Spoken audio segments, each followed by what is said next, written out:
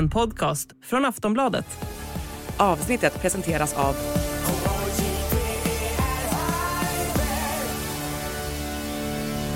stödlinjen.se, åldersgräns 18 år.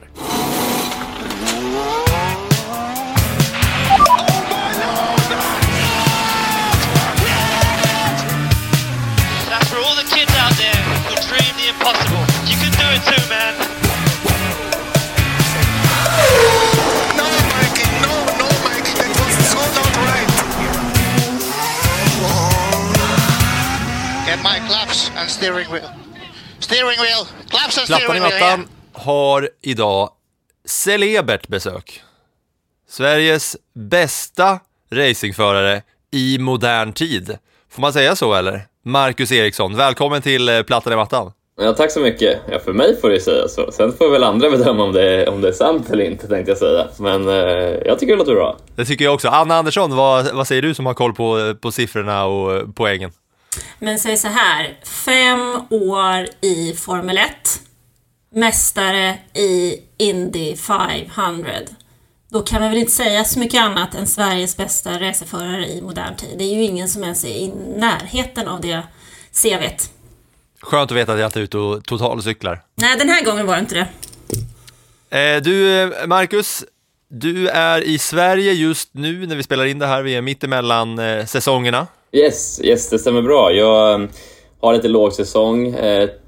Jag ska inte säga tyvärr, för det är verkligen inte tyvärr. Men lågsäsongen i år har blivit inte så mycket lågsäsong, utan det har varit fullt upp med en väldig massa olika grejer, både media och sponsorgrejer och sånt då. Så det har varit väldigt hektiskt, men av en kul anledning. Det är ju den här Indy 500-segern har gjort att det har blivit mycket på schemat så att säga. Men försöker hinna hem lite här på vinterhalvåret till Sverige och träffa familj och vänner och så vidare. Men det har varit så sagt ett hektiskt schema så här långt.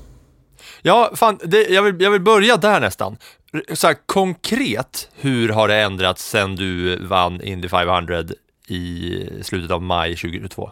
Har det liksom blivit så att det är mer folk som hör av sig till dig? Har det blivit att du får annat typ av medierespons i hela världen, eller har det märkts störst skillnad i Sverige? Men det var rätt så intressant, för att det som är lite speciellt med Indy 500 är att det här racet ligger mitt i säsongen, inte i slutet av säsongen som det kanske borde göra, utan efter jag vann Indy 500 så var det direkt, redan nästa helg var det ju race, och sen var det ju liksom full säsong för några månader till då. Så sätt så blev det ju aldrig att man hann landa så mycket i den här segern. Man hann inte göra så mycket media i Sverige eller internationellt, utan det var liksom full fokus på säsongen. Sen istället då, efter säsongslut då i mitten på september, så har det blivit att nu har man börjat ta i allting, både i USA och gjort olika grejer där, men framförallt i Sverige. Och nu kommer jag tillbaka till Sverige och gjort vi hade ju med Indy 500-trofén här och gjorde en mediaturné i Sverige, och den fick ju extremt stort vad ska man säga, liksom att den exponering heter det väl.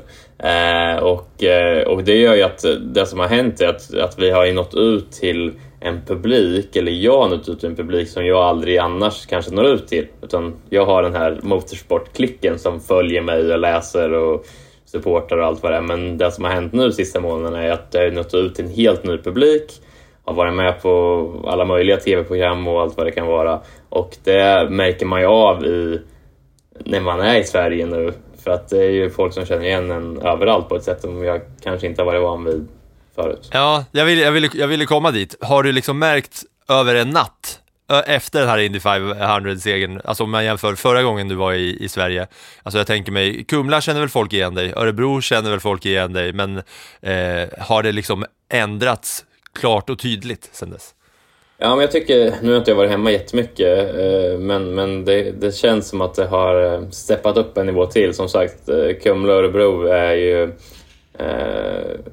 rätt så van vid liksom att folk känner igen mig och sådär, men nu har det varit överallt jag har varit här i Sverige, så har det varit en annan nivå, men enbart på ett roligt sätt liksom, att folk tycker det är kul och vill säga hej och lycka till och grattis och så.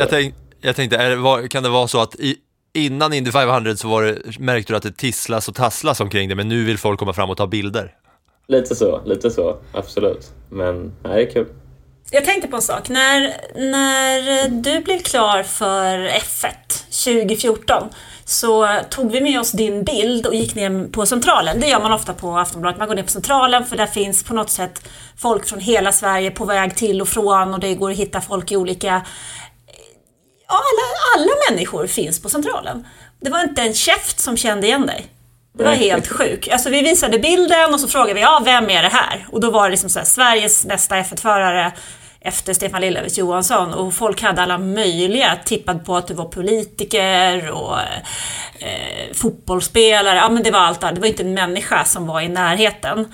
Men efter Indy 500 som började med det här tokgalna dygnet liksom, efteråt, så känns det ändå som att Marcus Ericsson idag, alla vet vem du är på ett sätt. Så det känns som det har liksom varit en helt galen höst om du ser tillbaks från den biten. Är det så? Vet alla vem du är idag? Jo, men jag tror, som sagt, att jag har i och med den här segern och allt som har hänt efter det, så har jag nått ut som sagt till en publik som, det är liksom den breda massan på något sätt. Och det är väl någonting som jag har påpekat också, att det är jäkligt kul. Det är inte jag bara för mig utan för svensk motorsport och för liksom racingen i Sverige, att det finns ju ett stort intresse där, men det är fortfarande lite svårt för oss i motorsport att liksom få plats i media, i liksom riksmedia av olika anledningar, och det här har ju hjälpt mycket tror jag, och förhoppningsvis kan det ju inspirera och hjälpa nästkommande generationer också. Men kan du beskriva för någon som inte vet, hur stort är det att vinna en Indy 500? Den frågan har du fått 1000 gånger, men du får den 1001. Ja, nej, det är lugnt. Jag pratar gärna om den segern. Men man kan väl säga så här, det är ju den enskilt största tävlingen som finns i motorsportvärlden. Det är kanske den mest legendariska tävlingen, har funnits i över 100 år. Den är extremt stor i USA. USA lever för sina stora sportevent, och Indy 500 rankas ju som en av de absolut största sporthändelserna alla kategorier i USA, i kategori med Super Bowl, Stanley Cup-finalen, NBA-finalen. Den är ju liksom på den nivån. Sen att det är också världens största arenasportevent med någonstans mellan 300 till 400 000 åskådare varje år.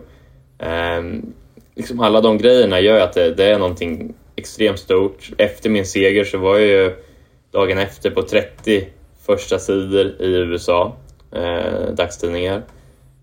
Öppnade i Nasdaq-börsen 2 dagar senare i New York. Var på Times Square, billboards. Alltså den har en extrem genomkraft, och alla som har berättat eller pratat om efteråt har sagt att ditt liv kommer delas upp i före och efter du vann Indy 500. Och du kommer alltid, framförallt i USA men även runt om i världen, bli presenterad som Indy 500 winner Marcus Ericsson. Även i år, men även om 10 år, om 15 år, om 20 år så kommer jag alltid vara Indy 500 winner Marcus Ericsson. Så det är väl lite av en sammanfattning. Har du pratat med Kenny Bräck efter det här? Ja, men han ringde in där på presskonferensen och gratulerade. Så han var med där direkt efteråt och gratulerade till segern. Så det var jättekul. Ja, men du sa nu dela upp in före och efter. Känner du att du kan göra det då? Det är en bra fråga. Jag vet inte. Det är väl fortfarande rätt så färskt för mig.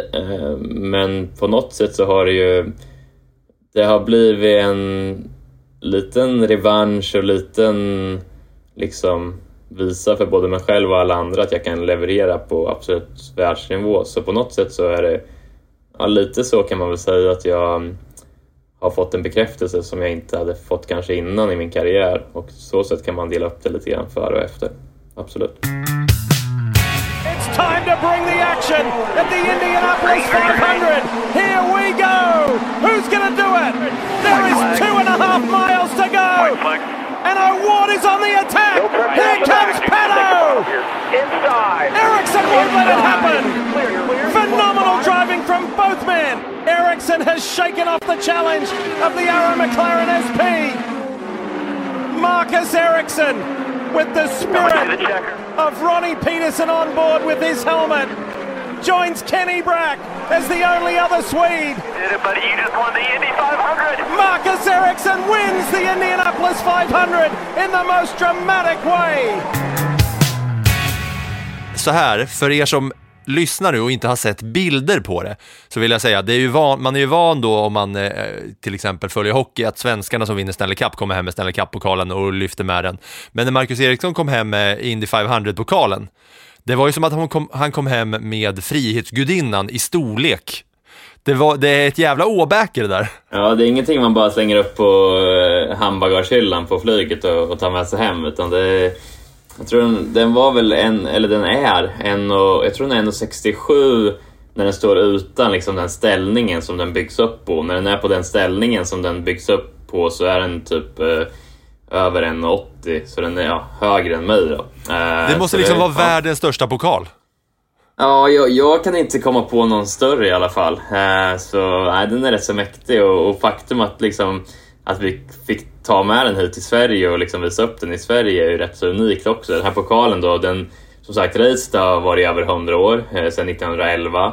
Men den här pokalen byggdes 1935 och är ju liksom det är the one and only. Det finns bara ett exemplar. Den är otroligt antik liksom. Så det var ju ett jäkla säkerhetspådrag runt den, och 2 gubbar som var med den hela tiden dygnet runt och såg till att ingen fick röra den förutom de 2 och jag då, som hade vunnit. Så det var väldigt mycket runt omkring den där pokalen som man kanske inte hade tänkt på innan.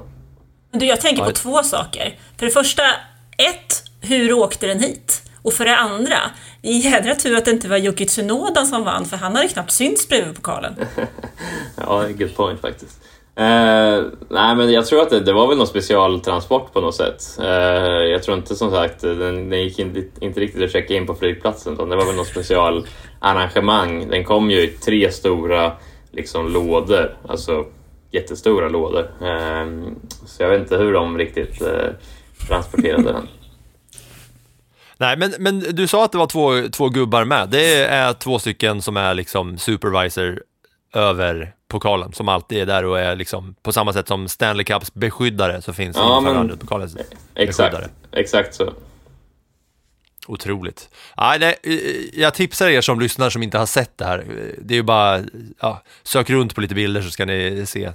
Det var kul kontrast att se, man är van att se Nyhetsmorgonsoffan och sen så står det där åbäcket där som liksom nästan sticker ut ur taket ur det där. Det får knappt plats i bild, den där pokalen.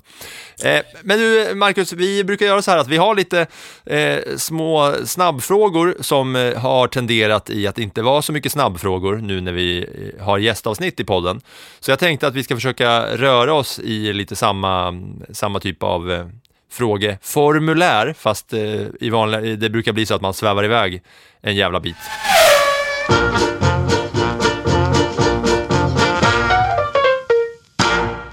Så jag tänkte att vi börjar med fullständigt namn. Marcus Torbjörn Ericsson. Torbjörn känns väntat ändå. Ja, men det är faktiskt min farfars namn. Och han dog året innan jag föddes. Så då fick jag ärva det i mellannamn. Så det är fint.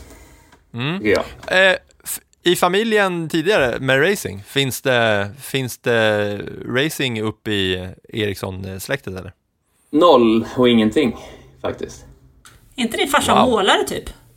Pappa är målare, exakt. Och mamma har jobbat på bank och lite alla möjliga grejer. Och sen över det i släkten finns inte heller någon slags koppling till motorsport överhuvudtaget egentligen. Hur fan började det då? Det var ju med hyr-go-kart som var steget in för mig av en slump, kan man säga. Alltså det är ju det är lite unikt, för att det är ju många som du säger där, många är ju att det är familjen. Det är ju inte den här vanliga sporten som man skjutsar kidsen till go-kartbanan liksom, utan det är ju fotboll och hockey och innebandy och handboll eller vad det brukar vara i Sverige. Motorsport är ju någonting lite annorlunda, så Nej, jag lite av en slump, men hade ju turen att min pappa hade ändå ett intresse för att liksom hålla på med go-kart när jag var liten och köpa go-kart och mecka med den och så vidare. Apropå go-kart bara, en sak som jag har funderat på. När man är en världsklass racingförare som du, spöar man alla på go-kart då? Nej, det gör man kanske inte. Det är ju, go-kart är ju speciellt på sitt sätt, tänkte jag säga. Och, men jag menar om vi tre och Janne Blomqvist och inte Rydell och Wiredheim, men några till där, Susanne Sjögren kanske i Viaplay-gänget, om vi skulle sätta oss och köra en go-kart-tävling, skulle det inte vara något snack om att du skulle spöa oss? Ja, jag skulle nog spöa de flesta, så kan jag säga. Men sen finns det alltid proffs på allting. Men jag gemene man skulle inte hänga med, så kan man väl lugnt säga. Nej, men du talade ju om för mig en gång när vi var någonstans, jag kommer inte ihåg vad, kan vi varit på något race någonstans, när jag frågade dig, hur tror du att, eller liksom en vanlig människa, kan de överhuvudtaget köra en F1? Då talade du om för mig så här att men du kommer inte ens ut ur garaget. Nej, Formel 1-bil är väldigt extrem så sätt att en Formel 1-bil är ju byggd för att köras på maximal attack i alla moment, och en normal människa som inte har den erfarenheten av olika bilklasser och liksom hela den stegen skulle inte kunna köra en Formel 1-bil på maximal attack, även om den skulle vilja. Så därför blir det ju... jag tror först och främst kopplingen, bara den är väldigt speciell mot en vanlig bil. Så de flesta hade nog varit kvar i garaget och inte kommit ur. Man får inte ge ettan liksom. Nej, men jag kände mig väldigt trygg ändå när du talade om för mig att men du behöver inte ens försöka. Nej, men exakt. Du, hur gammal har du hunnit bli genom alla de här åren efter F1-säsong och Indycar? Ja, jag är ju 32 år gammal idag, så det är ju... Man får ändå säga gammal då. Är det en ålder i Indycar, eller? Det är ingen ålder på en häst. Nej, det var det jag undrade. Vi har ju Alonso och Vettel höll ju på tills nu liksom. Ja, nej, men jag ser väl mig själv som mitt i karriären i liksom mina bästa år, skulle jag säga. Man har ju hunnit bygga upp en hel del erfarenhet men fortfarande har den här hungern av att vinna och liksom lyckas. Så jag känner mig att jag är som sagt mitt i karriären, men sen är det ju, får jag känslan av att folk håller på längre nu. Det är bara att kolla som du sa, både Formel 1 med Alonso som är bättre än någonsin, tänkte jag säga, och liksom är 40 plus, och i Indycar där jag kör så vann ju Will Power mästerskapet, så han var väl 42 eller 41 eller något sånt där, i alla fall över 40. Scott Dixon är ju alltid med och slåss om mästerskapet varje år, och han har ju hunnit bli 42 också, så nej, jag känner ingen stress över att jag är på slutet av karriären, utan jag känner mig som sagt mitt i ungefär. Minst 10 goda år fram. Ja, minst det. Ja, men alltså typ Fangio, han var väl plus 45 när han vann F1, var det så? Det kan nog stämma. Jag tror Mario Andretti tror jag vann sitt sista Indycar-lopp. Då var han över 50 år. Han kanske till och med var 52 eller något sånt där. Jag pratade faktiskt med honom för några veckor sedan, och då sa han att han var över 50 när han fortfarande raceade fullt. Exakt. Och sen efter det så gjorde han ett par inhopp liksom, så du har ju lite år kvar. Verkligen. Men du, varför är det så att förare ofta, inte alltid, men ofta är äldre i Indycar än i F1? För det har du ju till exempel Sato också. Han är ju också 47 någonstans, va? Ja, även om han ska gå ner till nästa år, men... Ja, nej, men jag tror väl att en av anledningarna till att det är lite fler förare som är lite äldre i Indycar tror jag har att göra med att just ovalracing. Att i ovalracing så handlar det väldigt mycket om erfarenhet. Att du kan vinna mycket i ovalracing på din erfarenhet på ett annat sätt mot kanske på vanliga banor och stadsbanor. Så därför tror jag att det finns lite mer förare som är lite äldre som fortfarande kör och fortfarande är väldigt bra, framförallt på ovalbanorna. Och det ska vi säga då kanske att Indycar består ju av 3 sorters banor. Både oval, stadsracing och traditionella racerbanor, och Indy 500 är ju ett ovallopp. Exakt. Och de här 3 disciplinerna kräver ju alla rätt så annorlunda körstil och körteknik. Och det är ju där just på de traditionella banorna och stadsbanorna så är det ju väldigt likt Formel 1 och något som jag har liksom kört genom hela min karriär. Men när jag kom till USA så var det ju en stor omställning att lära sig att köra på just de här ovalbanorna där det bara går runt och man kan tycka att det ser simpelt ut, men det är en väldigt svår teknik att lära sig och att använda de bilarna runt omkring sig som man racear med. Det kör ju i extrema hastigheter på ovalerna, som på den här Indy 500 så ligger man ju i racet någonstans runt 350-360 km i timmen konstant i 3 timmar. Och bara det är ju väldigt annorlunda och speciellt.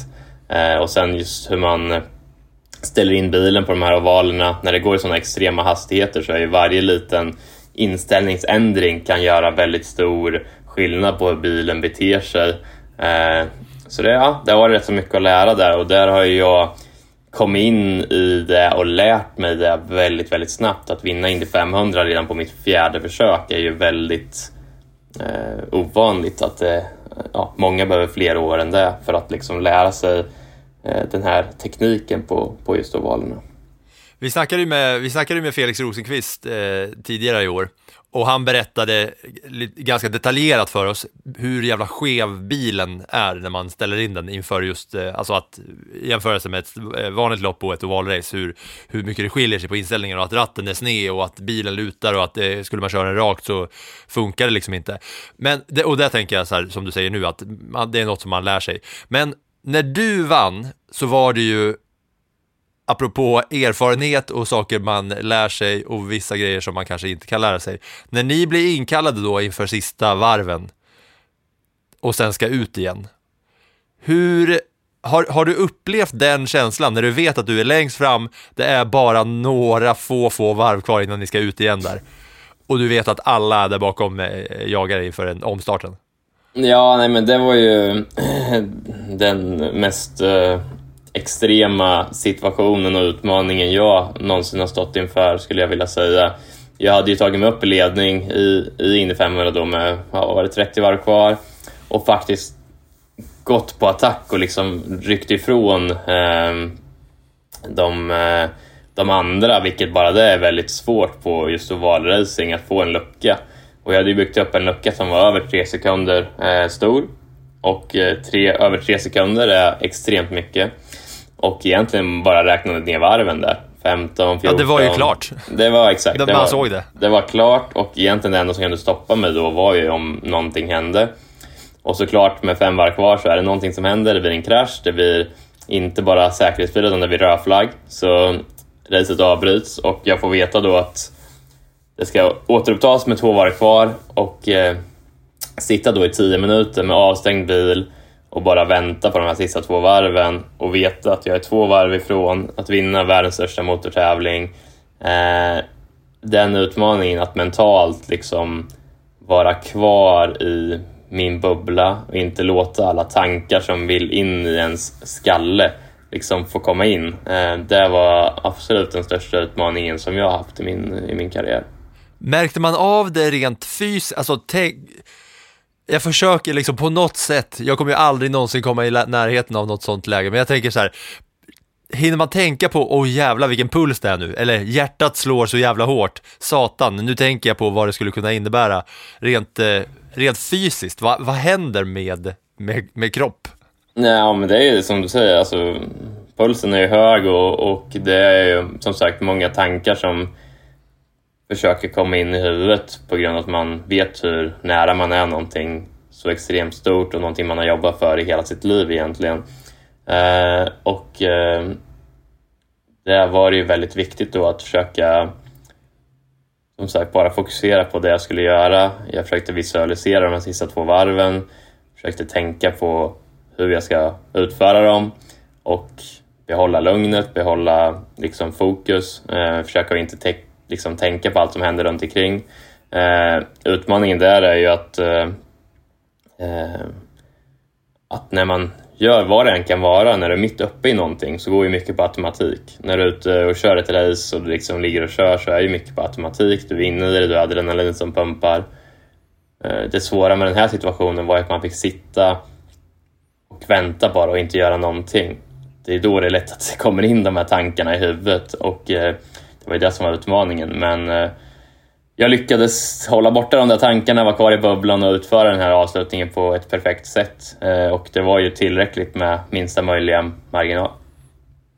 Ja, det är fan otroligt det där alltså. Jag kommer att tänka på 2 saker här. Ett, när du pratade om att det hade blivit större i Sverige, så för det första så har du ju säkrat en plats i Mästarnas mästare när du sen lägger ner karriären. Och då tänker jag på ett Mästarnas mästare avsnitt när Erika Johansson, det handlar om att komma upp i maxpuls och sen ska man sitta på en stol och komma ner i vilopuls. Det var liksom utmaningen. Det klarar inte hon av i Mästarnas mästare. Bara sitta på en stol och få ner pulsen. Och det var det som var själva utmaningen. Det är ett sånt klassiskt Mästarnas mästare ögonblick. Och det kan jag tänka mig här, att det är gånger 300 miljoner i, ja, men typ. i utmaning. Verkligen. Att få ner det. Jag vill gå till nästa fråga här, som är födelseort, uppväxtort och nuvarande boendeort. Ja, men jag tror jag är född i Örebro lasarett typ. Men jag är ju uppvuxen i Kumla, som är ju en kvart från Örebro. Och bodde där egentligen till jag var 18 typ, när jag flyttade till Japan. Men min nuvarande ort är ju Indianapolis. Jag har ju varit baserad där de sista 4 åren. Så det är ju där som är liksom hemma för mig idag. Vad är det för typ av stad då? Indianapolis är väl en klassisk sån Midwest amerikansk stad. Den är rätt så stor. Jag tror det är 1,5 miljoner invånare i själva staden. Men stadens yta är rätt så stor. Själva downtown Indianapolis är rätt så litet. Och jag bor i något som heter Carmel, som ligger på norra sidan. En dryg halvtimme från liksom centrum. Så staden är uppbyggd med att det finns väldigt mycket förorter, kan man säga, runt omkring själva stadskärnan då. Så jag bor i en av de förorterna som jag har varit nu i 3 år. Första året bodde jag downtown och sen nu sista 3 åren har jag bott i Carmel då. Och där har det ändrats när du går på gatan? Ja, men folk känner igen dig? Indianapolis är det absolut folk som känner igen en och sådär. Det är ju verkligen en motor. Alltså det är Amerikas motorstad på något sätt. Så där är det ju absolut folk som har koll. Det är vad Mantorp en gång var i Sverige. Ja, kanske. Jag vet inte. Eller Anderstorp. Ja, kommer aldrig i närheten.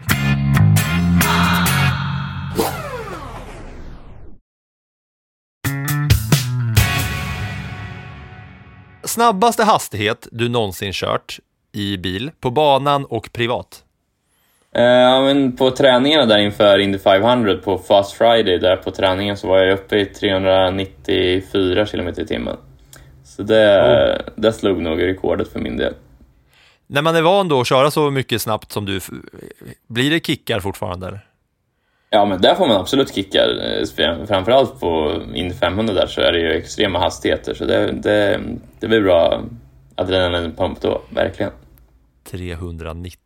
Jag undrar om Lillövis har rekordet av våra gäster hittills. Jag tror att han har nämnt att han har varit uppe i över 400 på banan. Ja, men de här gamla gubbarna, de hittar på, det där var säkert 350, sen varje år så har det där gått upp några kilometer, och nu är det så här, det var nog 400 någonting. Jag tar det med en nypa salt. Ja, fan vad bra att höra, för det gjorde inte jag. Jag svalde det med hull och hår när han berättade, kan jag säga. Men så kanske det är. Nej, jag vet inte. jag vet bara med Eje och Stefan är ju bra kompisar. Och Eje, många av hans historier från när han körde, man får tvivla på en del. Fan vad kul, då kanske vi ska sätta Lillövis under lupp när vi har med någon mer gång. Exakt. Bara för våra lyssnare. Eje Älg, klassisk racerförare och även kommentator innan Janne Blomqvist, va? Ja, tillsammans.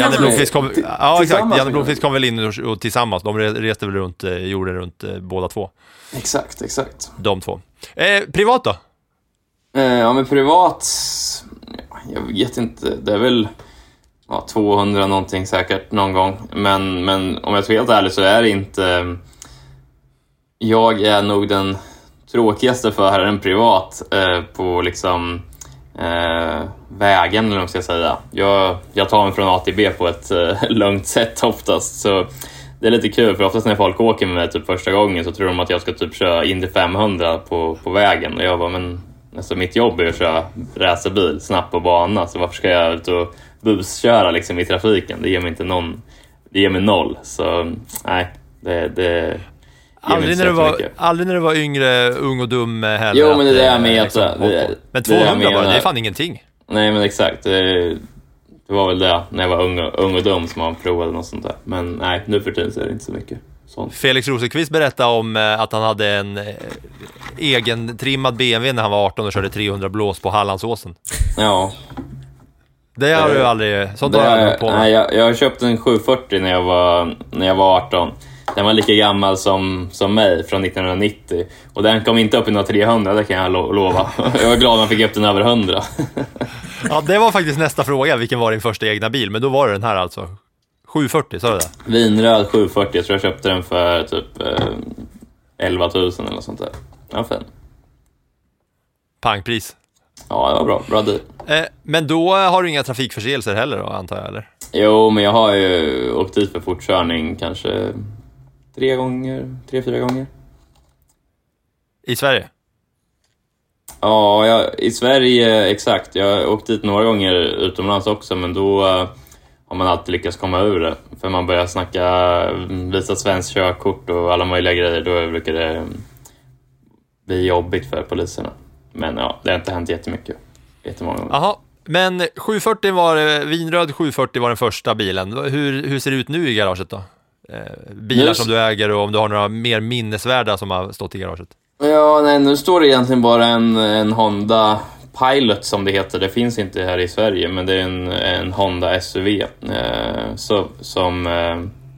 som jag får genom Honda då. Jag kör ju med Honda-motorer i Indycar, så det är den jag har. Och sen, men sen ska jag få, så kommer jag få den safety caren som används på Indy 500. Så det är ju en ny Corvette. Jag vet inte vilken modell, om det var Z6 eller Z8 eller vad den heter, den senaste. Så den kommer stå i garaget här snart också, så det blir kul. Då kan du ju dra ut och gasa på lite. Jag Exakt. Googlar upp en bild här direkt på den. Då kan man gasa upp lite. Det blir kul. Det dyraste du köpt som inte är fastighet eller bil? Det är en bra fråga. Tack. Som inte är fastighet eller bil. Ja, unnade du någonting liksom efter den där Indy 5? För jag kan tänka mig att det nog rullar det väl in pengar på kontot när man är professionell racerförare i USA och världens, eller deras största motorsport. Men undrar du något efter segern? Nej, jag är inte jättebra på att göra det, om jag ska vara helt ärlig. Jag lägger nog mest pengar på resor och sånt. Jag köpte en jäkligt schysst ryggsäck efter Indy 500-segern. Det var ju... ja, typ det. Vad är det för ryggsäck? Louis Vuitton-ryggsäck. Så det undrade jag mig. Så ja. Det var inte så att du gick in på Stadium och kollade på rea-hyllan? Nej, men exakt.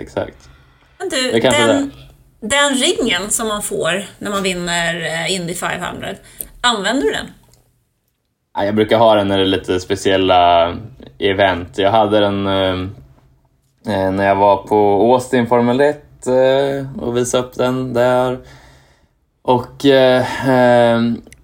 jag har på mig den någon gång ibland. Så. Men den är ju så, liksom, den är så extremt stor och bluffig och blingig, så den går liksom inte att ha i vanligtvis, utan den får komma fram när det är något speciellt. På den och åka efter till Las Vegas då. Det känns ju som att där hör den hemma. Där passar den in väldigt bra, tror jag.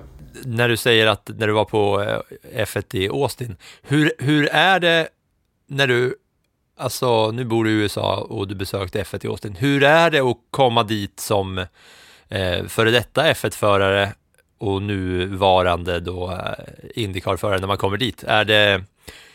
Ja, vad är det för typ av besök som du gör där? Det är inte så att du sitter på läktaren, kan jag tänka mig.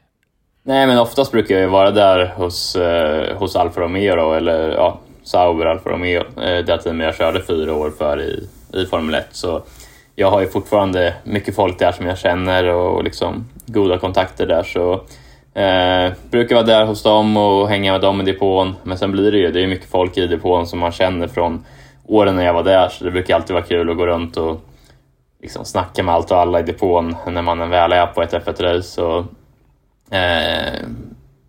sen är det alltid lite speciellt tycker jag att vara på en tävling utan att köra. Det blir lite annorlunda, man är ju van att alltid köra när man är ute på tävlingar. Så det är väldigt speciellt, men jag försöker alltid varje år i alla fall åka på något race, något Formel 1-race. I år har det blivit 3, jag tror, på Miami, Austin och Abu Dhabi. Så det är alltid kul. Om du tittar tillbaka på F1-säsongen då, 2022. Vad är dina tankar och upplevelser nu i efterhand? Jag tycker att racingen var väldigt bra. Jag tycker att det här reglementet verkligen har hjälpt racingen. För jag har sett mycket fighter, mycket omkörningar. Så jag tycker det var en bra säsong. Sen har ju Verstappen och Red Bull varit kanske lite för bra. Det såg ju lovande ut där i början när Ferrari och Red Bull verkade rätt så jämna. Men sen visade sig att Red Bull var lite för starka. Så det var kanske lite det som var det tråkiga med säsongen. Att Verstappen var lite för bra för de andra. Det hade varit roligare att se en fight hela vägen in som det var i fjol då.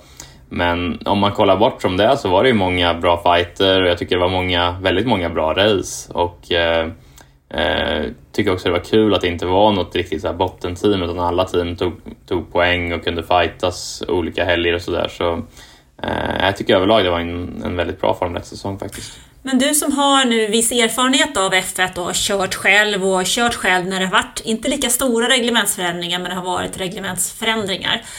Hur ser du då på framtiden? Tror du att bli jämnare redan nästa år, eller krävs det ett par år innan teamen hittar in i reglementet så att säga? Man kan väl säga så här att det, som du säger, så brukar det ta några år innan det liksom jämnar till sig när det är ett nytt reglemente, och därför så var det ju rätt så lovande att det var så pass jämnt redan i år. Så förhoppningsvis kommer det fortsätta vara så jämnt eller ännu jämnare här nästa år och framåt. Men som sagt, jag har varit väldigt positivt överraskad av det här nya reglementet, som jag kanske var lite mer skeptisk till om det verkligen skulle fungera. Så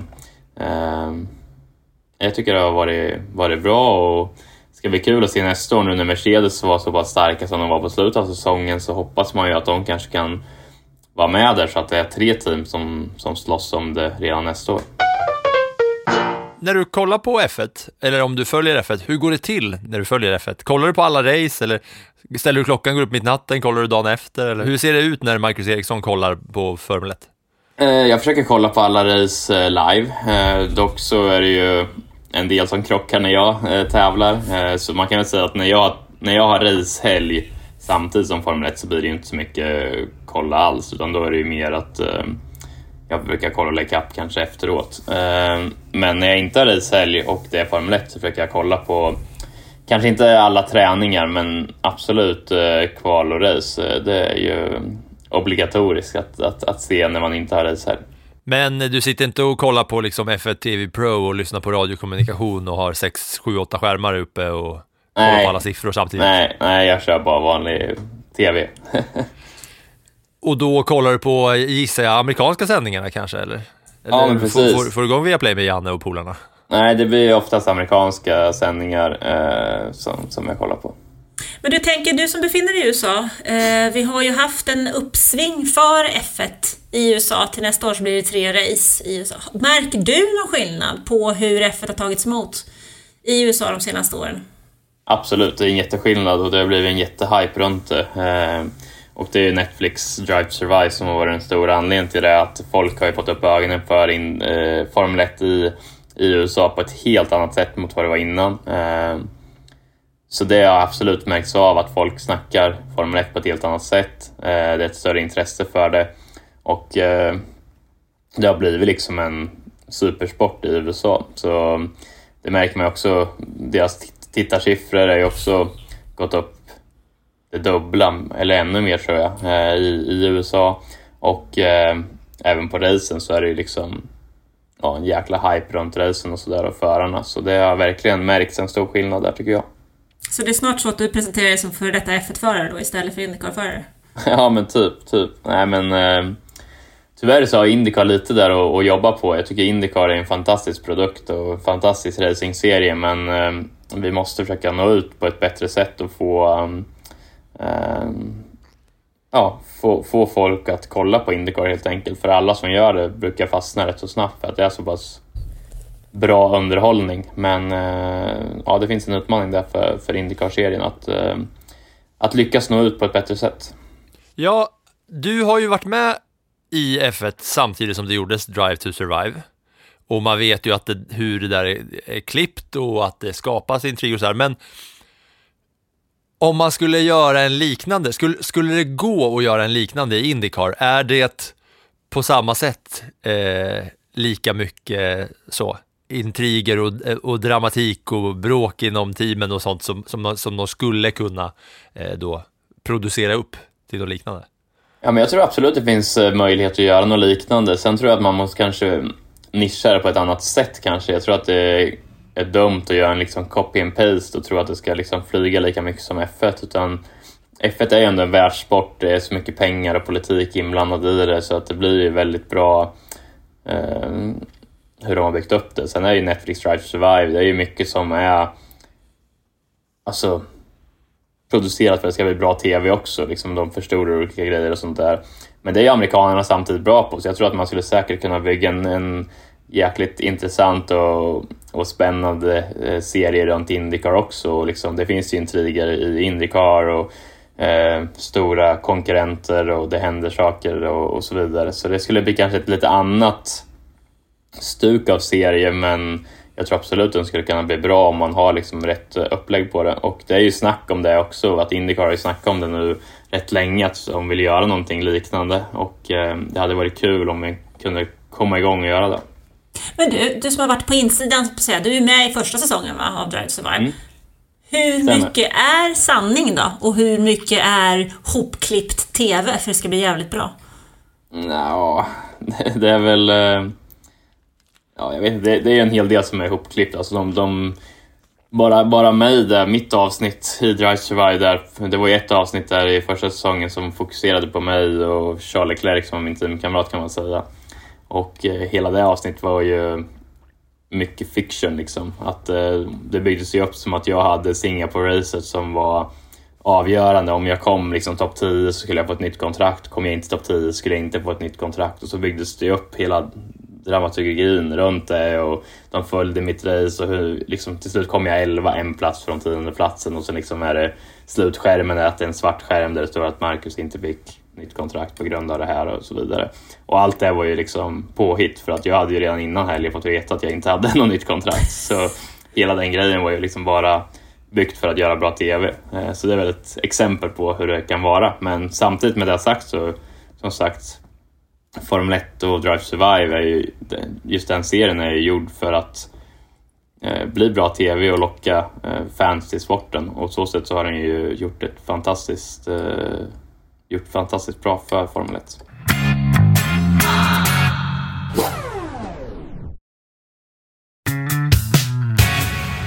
Nu bor du i Indianapolis. Följer du någon annan sport än motorsport? Jag vet inte vad fan har Indianapolis. De har väl Colts, va? Ja, exakt. De har amerikansk fotboll. Pacers också. Amerikansk fotboll och NBA. Du har koll på läget. Jobbar på Sportbladet. Så nej, jag har varit på några basketmatcher och jag ska på min första Colts-match nästa vecka. Och när de spelar mot Steelers. Så det ska bli coolt, det ska bli en kul upplevelse. Men annars är jag ju stor hockeynörd och hockeyfantast. Så jag följer ju NHL så mycket jag kan och liksom SHL som det heter hemma här. Och kolla på så mycket hockey jag kan egentligen. Det är väl det som är min stora liksom passion utöver racing. Fan vad jag gillar att du var på väg att säga Elitserien. Jag vet, det var på väg ut. Det är fortfarande. Men det var före Örebros tid. Ja, jag vet. Men det är fortfarande Elitserien. Hade det kunnat bli hockey istället för motorsport för dig? Jo, men så var det ju. Jag höll ju på länge med både hockey och racing.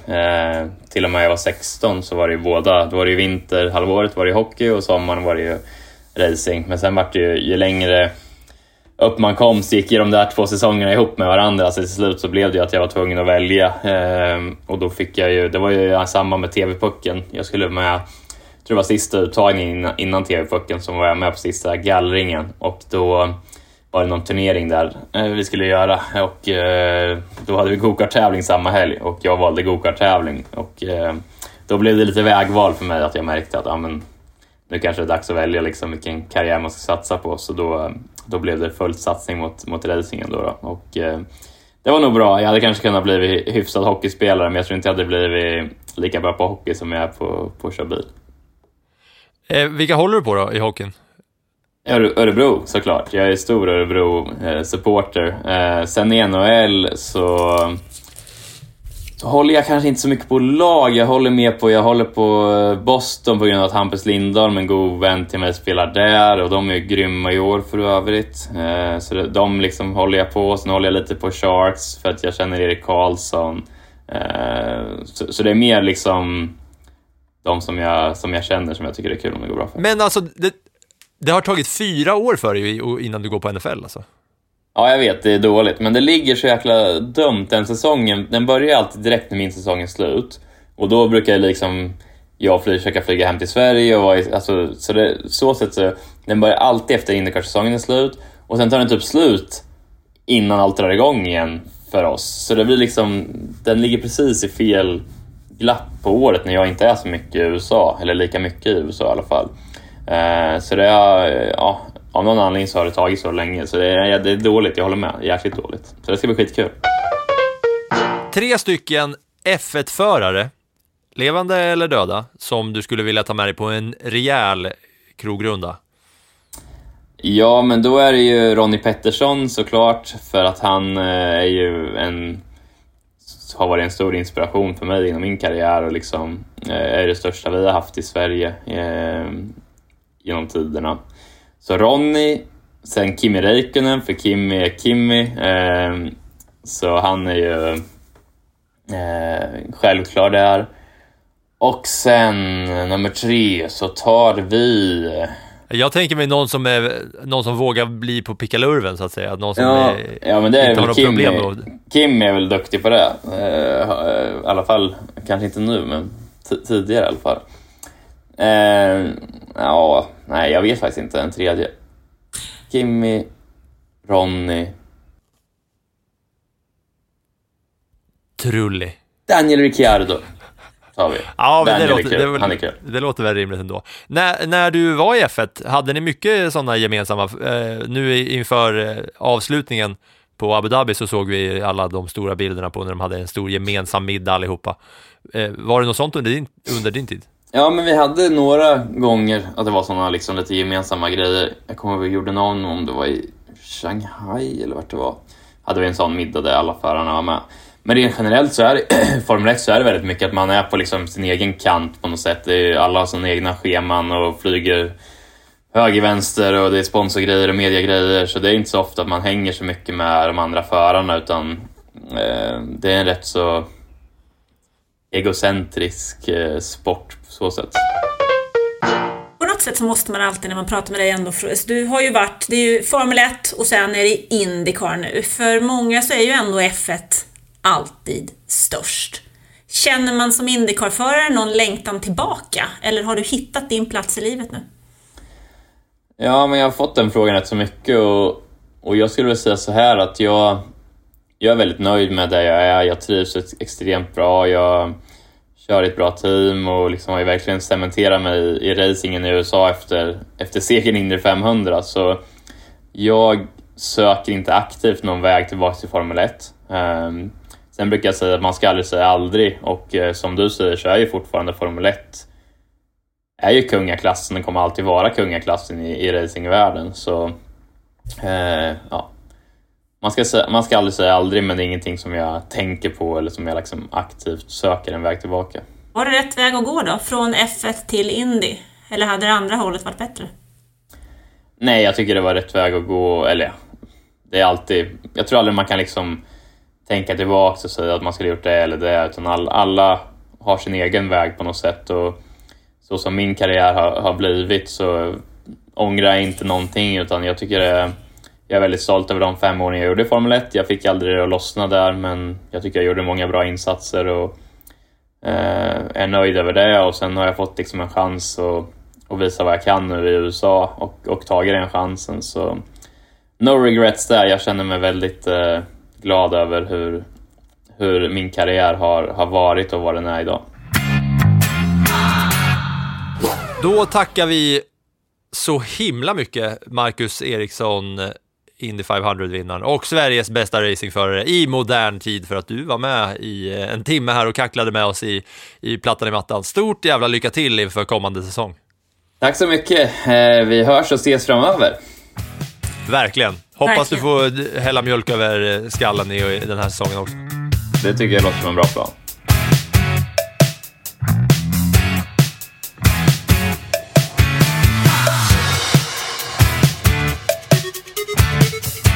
Och för den som vill höra mer av och om Marcus Ericsson, så är det ju så att Marcus Ericsson har ju tillsammans med Janne Blomqvist och Viaplay-gänget en podcast som du hittar på Podme som heter Viaplay F1 Podcast. Då går man in där och signar upp för en prenumeration, och så kan man lyssna på den podden också. Och i den podden på Podme så är det ju väldigt mycket nörderi också, om man vill ta det ett steg till i sin F1-lyssning. Men där är Marcus Ericsson med, så där kan ni gå in och lyssna också. Men vi vill ju såklart att ni fortsätter lyssna på plattan i mattan med. Det kanske är en dubbelkörning att man tar båda poddarna på samma gång, va? Så fortsätt lyssna på plattan i mattan, och så hörs vi igen om en vecka. You want to talk about mental fortitude. Think about what this driver just went through in the last 10 minutes. Leading easily, red flag comes out, has to restart. Indy 500. You take a second parade lap and think about your family and everybody that got you to this point.